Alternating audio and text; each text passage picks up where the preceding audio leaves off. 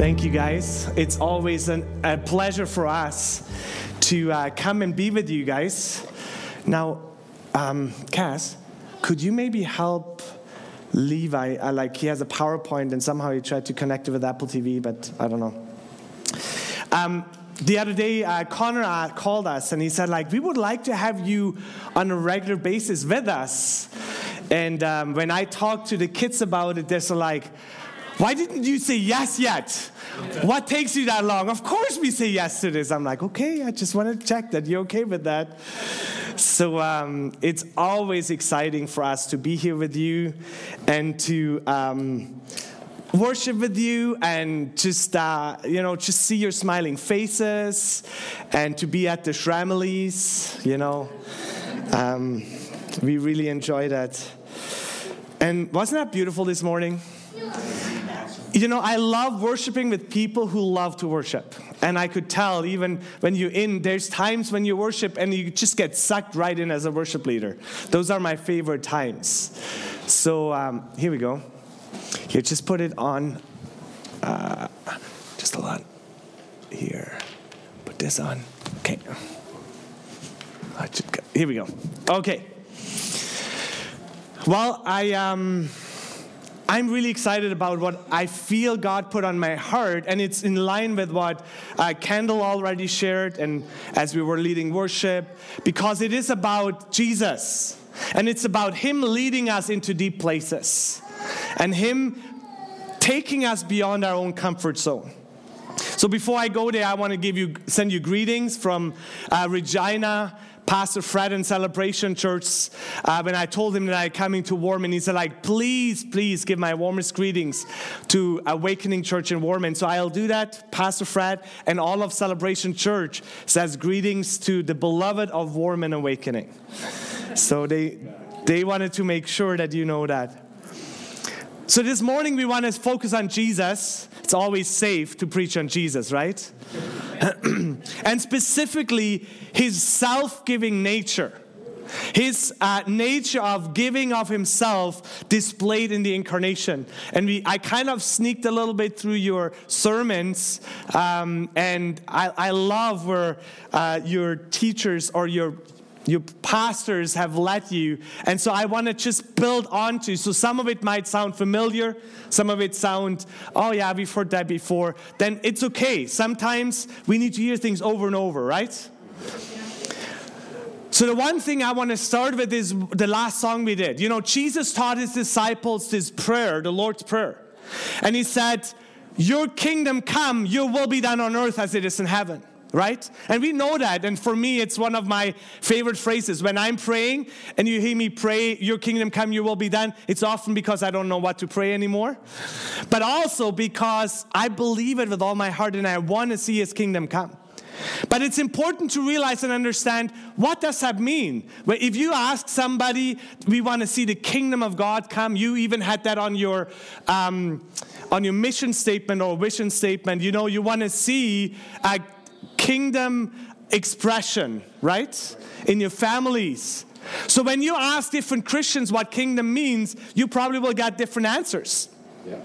And if we're honest with ourselves, sadly enough, Christianity, we have seen a lot of misrepresentation of what the kingdom of God looks like, right?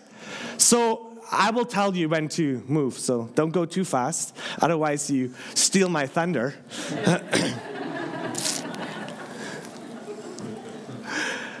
It's like this. It's important to understand there has been misrepresented, and I have been in part of that I misrepresented what the kingdom of God looked like. Now you can go. So triumphalistic and imperialistic interpretations of the kingdom of God or Christianity has forced others into submission and surrender. So when we look at that, we see, the Crusades or even the residential schools. We kind of try to force Christianity on people in order to change them. And that wasn't the best way. That's not necessarily how Jesus showed it. Now you might say well, that was a few years ago. That was before I was around. And I am perfect at this. I'm doing that just amazingly. Well, just in January, I I stumbled across a quotation from a spiritual director, a Christian, who is advising a politician, a famous politician, which I will not mention the name.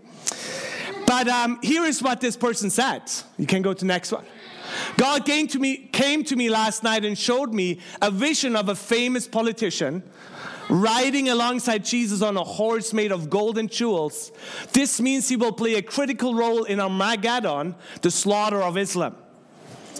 It will be the bloodiest war in the world. The blood will flow to the bridles of horses for 200 miles. That was January 10th this year. Interesting expression of Christianity, hey? And I think it's really important to take a good, deep look on that in Christian, especially in our Western society, they're no longer famous for communicating and demonstrating God's love for the kingdom way. Hey? Christianity is frequently associated with being against. Many would label Christians as unkind, judgmental, and condemning. Now, some of them are wrong, I understand that. But sometimes it is true. Christianity has not necessarily been known in our Western world to be loving, self-giving, and the Jesus way. And somehow, something needs to happen about that. If we talk about going deeper, this is one aspect. Right. How will we represent Christianity the kingdom way? And one aspect will be to say, like, I can't do this in my own strength. So this morning, what I will do with you, we want to look at the kingdom way. We are regularly called to pause and rediscover afresh what the kingdom of God is all about and how we're called to release it and let it influence our lives. So what I want to do this morning, I want to look at Jesus because he's our role model. I want to unpackage a scripture which is really relevant, and some scholars have believed, you might need to bring it back. Oh yeah, it's good. Some have believed that it is, I will tell you when to go to the next one. Okay, no problem. I'm trying to work. Yeah. I love this, hey? Technology gives us problems which we don't have without it. So if that's distracting for you, don't worry about it. Don't focus on it. So this morning what I want to do, we want to look at Jesus and the role model of the kingdom way. And then from there we want to look at how does that inform our living and the way God called us to live. Jesus was fully God and fully man, and he revealed to us the kingdom of God in the purest form, right? In Hebrews 1, it says that Jesus, when he came, he was the exact imprint of God's nature. So when we look at that, we need to realize and understand that in the incarnation, which you looked and focused on in this last season, there was two things which were important. A, through the incarnation, we understood that Jesus showed us what God is truly like, right? Number one. When we look at Jesus, we see exactly what God is like. Number two, when Jesus came and he became one of us, he showed us what true humanity is meant to look like. That's right. Okay? It's not just that he came and he was his perfect God, but he showed no, the way I walk, the way I live is what true humanity is meant to look like. You know what Jesus stood out for more than anything? That he said, I can do nothing without what I see my Father do. Right. So let's go to Philippians 2, 5 to 11. Really beautiful and important passage in Scripture. And I just want to read that out and then look a little bit at it. And then from there go into the application for us today. Philippians 2, it says, verse 5, have this mind among yourself, which is yours in Christ Jesus, who though he was in the form of God, did not count equality with God a thing to be grasped, but made himself nothing, taking the form of a servant, being born in the likeness of man, and being found in human form, he humbled himself by becoming obedient to the point of death, even death on a cross. And therefore God has highly exalted him and bestowed on him the name that is above every name, so that at the name of Jesus every knee should bow in heaven and on earth and under the earth, and every tongue confess that Jesus Christ is Lord, to the glory of God the Father.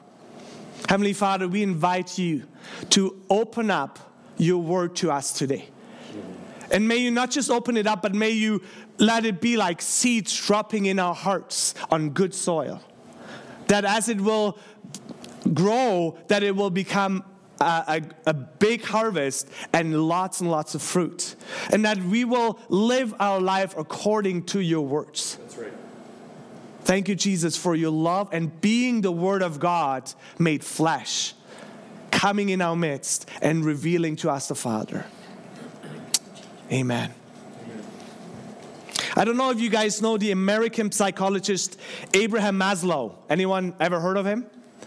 Maslow is known for hierarchy of needs. And so he basically talks about the different important needs which every human has. Now his highest need he identifies is the need for self-actualizations. If we have food and shelter and all the basic needs, he says like the most coming to who we are meant to be it's about self-actualization. Now, it's really interesting. In our society, we see that the goal is accomplished we can see this desire driving Western society with the goal to accomplish fulfillment through achievement. That's what I have up here. Success is often defined by how much money we make, what house we own, what car we drive, or career we have, right? Yet God in Christ revealed to us a different way. He didn't say that the highest need is self-actualization. Okay? So I think that's really important to realize and understand. In this passage of Philippians 2, it shows us that at its center, there is the self-emptying, the self-giving power of Jesus. It's also called kenosis. Jesus made himself nothing. He emptied himself. And we want to talk a little bit about that. We want to look at that. This self-emptying enabled the Son of God to take on our limited human nature for the salvation of mankind. So what we see is that Jesus, rather than self-actualization, Jesus through his humanity gave of himself. Right? He said, I'm not here to grasp on the divinity. I'm not here to coerce or control, but I'm here to give of myself. That's right. Now, rather than achieving success by using his divine power for selfish gain or domineering power, which he could have, the Bible says he humbled himself. That's right. Taking the form of a servant, becoming obedient to the point of death. Now, throughout generations and history, people have wrestled with this self-emptying. What is this about? And I would say this. A question this passage raises. And you can put to the next slide. Did the all-powerful God in Christ decide to conceal by giving up his attributes for a time, or reveal through self-giving the true nature of God? In other words, did Jesus, by giving himself, showed us the Father? Or many scholars, or some people even throughout history, we believe that while he kind of sealed his divinity there, he didn't look fully like God. Because he hadn't emptied himself of divinity. He became human, and so he wasn't fully God anymore. Now, why would that matter for you today? Let's go to the next slide. The way this is answered is important for the nature of Christian discipleship in today's world. And here's why. Because if I believe that when Jesus came, he emptied himself of divinity, then that means that the way Jesus lived doesn't fully reflect God the way he is. And we could have this triumphalistic God who at the end of time, and there's Christians who believe that, who at the end of time, he will control everyone and make them bow their knees. They can't, and they're just getting coerced and controlled into it. Does that make sense? There's some pastors who I heard, they say like, I don't really like the Jesus of the Bible. He was like this wimp. But one day in Revelations, he will come back as this warrior and he will destroy the nations. And that's kind of the question. Did he reveal God? Or what, did he empty himself? And Jesus kind of was different. So then the way we live our discipleship is kind of we humble ourselves, but then at the end of the age, we will whip those people into being. Does that make sense? There's this interesting dichotomy. Right. So we need to look at this and ask ourselves, what happened here? So we want to look at this verse a little bit more in detail. I did. I spent some time in this, studied over it. So let's go to verse 6. You can maybe go back to the, just to the scripture. Yeah, right there. Have this mind among yourself, which is yours in Christ Jesus, who though he was in the form of God, did not count equality with God a thing to be grasped. Well, just want to start there right now. Though he was God, it's interesting, in the NIV, it says actually, who being in very nature God, did not consider equality with God something to be used to his own advantage. I love that actually better. Because when you see though he was God, it means he was God, but he didn't act like God, right? That's what it sounds like. But when you look in Greek, you will actually find out that this though isn't there. So you can translate this though also with because he is God. Right. Which changes everything.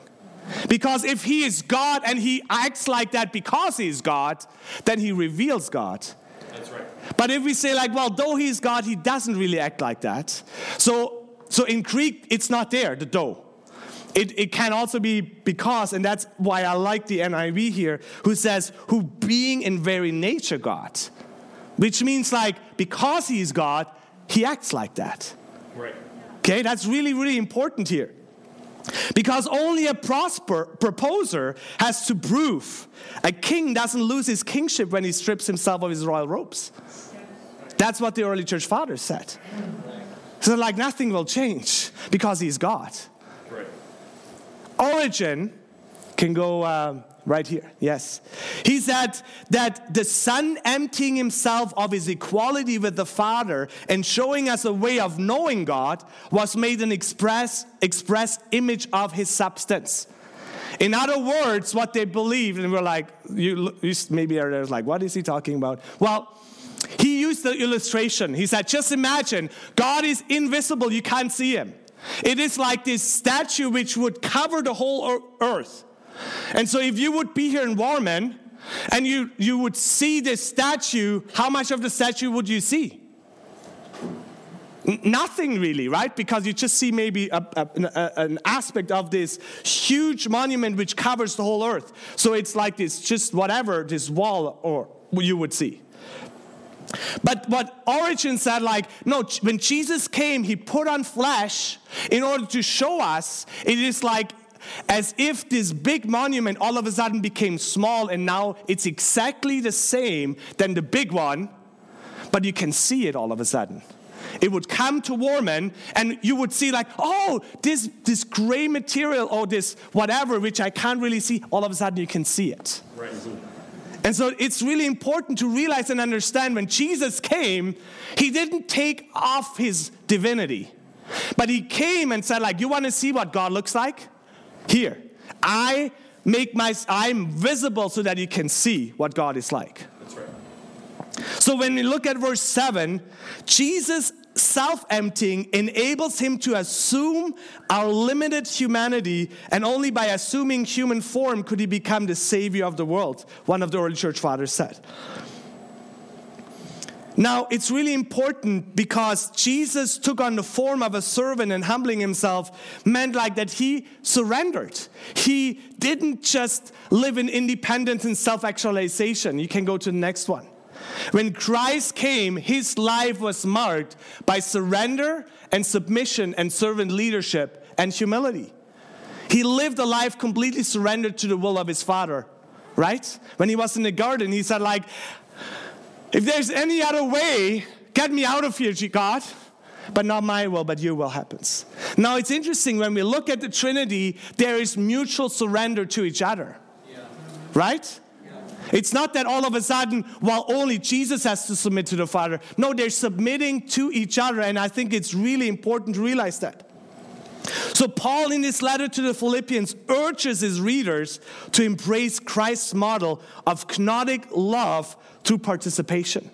And he says, like, Jesus reveals to us the true nature of God. I think that's really, really important.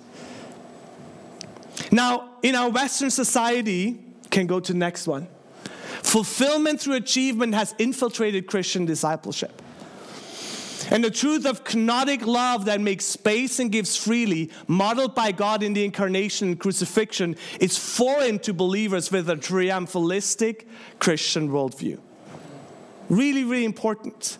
So often I've seen it in my own life that I'm trying to look for things that I'm okay to humble myself right now, but one day I will be famous.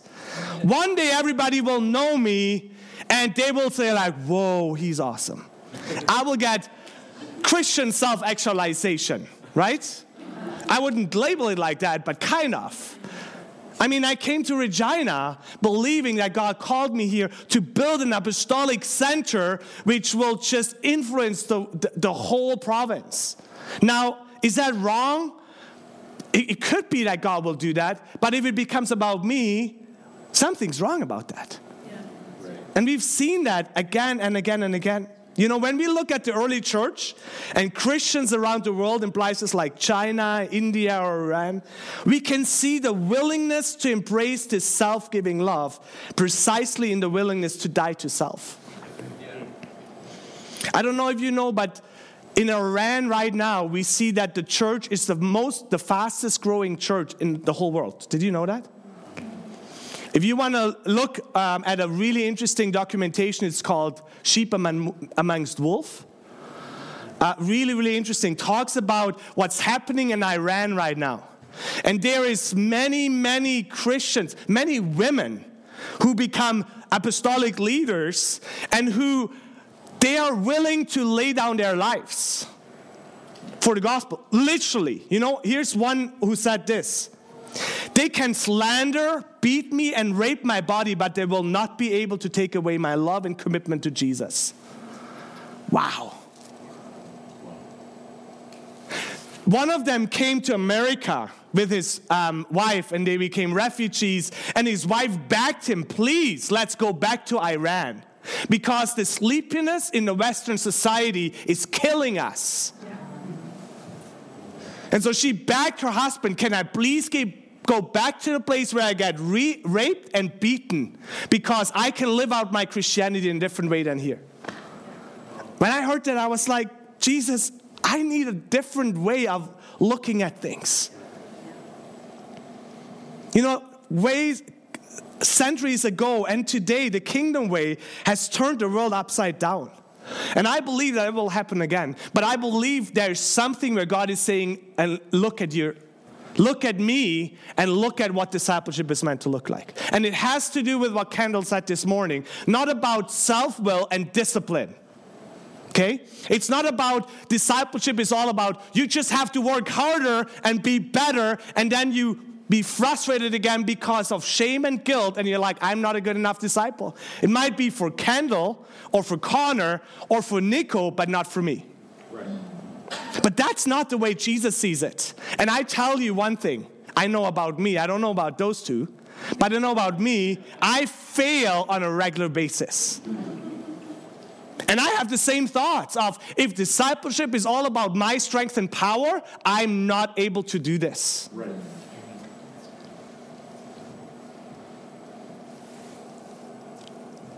So I don't want to go too long today, but I want to just hit this a little bit. If you have your Bibles, let's go to Matthew 16, 24 to 28. This is Jesus' call for discipleship. This is what he asked his disciples and us too, and we know all that scripture. It says here, Jesus told his disciples, if anyone would come after me, let him deny himself and take up his cross and follow me. For whoever would save his life will lose it, but whoever loses his life for my sake will find it. That's the call of discipleship. You've heard it many times probably before. And it's like this, I don't know how for you, but for me it felt glooming over me at times like this sword. It's like unattainable. I can't do this. Anyone ever felt like this? What do you mean take up your cross? I'm not able to do that. Often we heard those words and the call to activism, and it felt unable to measure up to this call and invitation. Dietrich Bonhoeffer is one of my heroes. He said this: suffering and rejection sums up the whole cross of Jesus. Jesus must therefore make it clear beyond all doubt that the master of suffering applies to his disciples no less than to himself. Now, I don't like this, but you know what? We're not the only ones. You know what happened right when Jesus asked, right before? I want to just go quick there. Peter and his disciples were together with Jesus, and Jesus asked him, who do the people say I am? And he's like, well, some say you're Messiah, Elijah, John the Baptist. And he says, who do you say I am? And Peter stood up. It's like, you're the Christ, the Son of God. And he got this amazing prophecy. It's like, whoa, flesh and blood didn't reveal that to you. But you will be Peter. On this rock I will build my church. And I will give you the keys to the kingdom. Like if I would have got that one, I would have been like, whoa, guys, did you hear that? John, did you hear that? And what happened next is really important and crucial, because then Jesus says, I will suffer and die. And you know what Peter said? No, don't do that. And what did Jesus say? Get behind me, Satan. Ever called your friend Satan? I did once. Didn't go down well. He didn't like that. And that should be a reality check for both Jesus and for us, okay? In that, not for Peter and for us. In that context, Jesus said this. He said, if anyone wants to follow me. Now, number one, the road of discipleship is not forced upon us, but is an invitation. Right. Sadly, in our Western Christianity, it is the road less traveled. But it's not accomplished through self-will and discipline, but awareness of our need for God. It says, if you want to follow me. And then it says, deny yourself, take up your cross and follow him. Now, why are we meant to do that? Have you ever asked yourself that? Is God this sadistic, masochistic God who enjoys our pain and suffering? This is an important question to get confronted with. Because if we have a God whose wrath gets satisfied through the sacrifice of his son, then there is kind of this thing of, well, it seems like he enjoys this. And he's no better than any of the Greek gods who sacrificed their children. Now let's just look quick at the cross. Go to the next.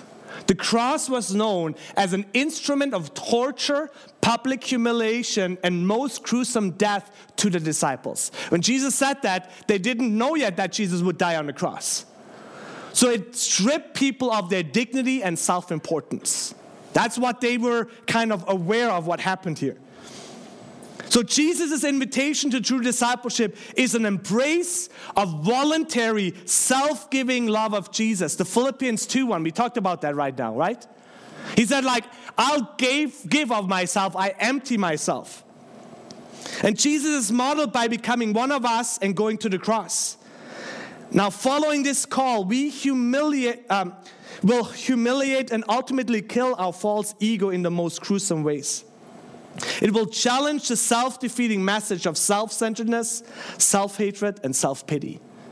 You know what Jesus means when he says, take up your cross? Is there is a false self in us since the fall. Go to the next one. We are enslaved to our ego, and the only way to freedom is the utter destruction of self according to the flesh. Does that make sense? God is not there to say like, I just enjoy your suffering. He says like, no, there is a false you running around which tries to self-actualize and be someone and be important and make a difference in this world. And somehow that needs to die. Because that is not who God is. God is giving of himself. He's self-emptying. That's right. So now let's go to the next. Not yet, sorry. For whoever would save his life will lose it. But whoever loses his life for my sake will find it. God is not a God of death. Amen? He's not a God of destruction, but abundant life and goodness. And his desire is not to torture and kill us. He's the giver of all life and love. Yet he reveals that true life, and it's only possible through the death of the destructive, never satisfied ego of ourselves. The Jesus way impoverishes our ego through surrender and obedience. You know, a few weeks ago, at the beginning of the year or the end, I don't know if it was Christmas or not, I got confronted with my own idols. And I realized that all of a sudden, as I spent time with Jesus, that there is this idol of wanting to make a difference to the world, obviously for the kingdom of God. But I want to be recognized, and I want to be famous, and I want to make a difference. And God revealed to me that this is an idol in my life. And as I got exposed to that, I realized that I don't want to worship idols. I mean, I wanted to live my life for him, for all of my, but sometimes you realize it's an idol. So I remember coming to Jesus, spending some time in prayer, and I took those idols, it was those little gold statues, and I put them right in front of Jesus, and I knelt down and I said, Jesus, he asked me, will you give them to me? And I'm like, here they are. Brought them. And as I was in prayer, all of a sudden I saw Jesus taking those, and he started eating them. And I was like, whoa, don't do this. It makes you unclean. It's our mindset sometimes. It's not pure. It's an idol. And Jesus takes them and he eats them. And then he started stretching out his hand and said, like, son, will you walk with me? And I said, sure, I would love to. And I took his hand and we walked together. And he said to me, you know, son, there's some things in your desires, they're from me. I want you to make a difference in this world. But if it becomes about that, it will become an idol. And he said to me, as you walk with me, I will feed you of my word like a mother bird feeds her youngs. And you will realize and see that some of the desires of your heart will get fed back to you. But it will be not about this, it will be about you walking with me. When we look at discipleship and taking up our cross, it's not about, can you do this? Because where's the focus? It's on me again. Oh, I will try. I will give my best, God. And again, it's my ego. Look, I'm a good disciple. Peter showed us again and again what that looks like, right? When the ego rises up. So the question I want to ask you before we end is, what idols or destructive behaviors of the ego does God want to confront in you this season? God's desire for you is to step into true life and freedom. What are some places in your life where you realize discipleship is not about you becoming better and trying it again? And if you just read your Bible more and pray more and come to church on a regular basis, then you are a good disciple. Now, don't hear me say that you shouldn't do these things, right? We go both ways sometimes. But it's not about what you do first and foremost, but it's about what he has done and where he's inviting you into. Right. Philippians says, have this mind in you, which is yours in Christ Jesus. Right. It's not about have this mind in you when you're strong enough and when you're just good enough. He says, no, it is yours in Christ Jesus. You take his hand and you walk with him. And that is what discipleship will look like. You know, Connor started reading this morning from the Sermon on the Mount. And really, the Sermon on the Mount is one of the biggest, best explanations of what discipleship looks like. You know, when you read that and you feel like, oh, I don't know if I can do this. If you look at somebody, rip your eye out, and all of those things, it's like, well, great. That really comforts me. Now, when we look at the Sermon on the Mount, and we want to see a kind of a narrowing down of the Sermon on the Mount, it's the Beatitudes, right? And if you want to have a summary of the Beatitudes, it's the first Beatitude. You know what it says there? Look how it starts. And that's a summary of what discipleship looks like. Blessed are the poor in spirit, for theirs is the kingdom of God. That's right.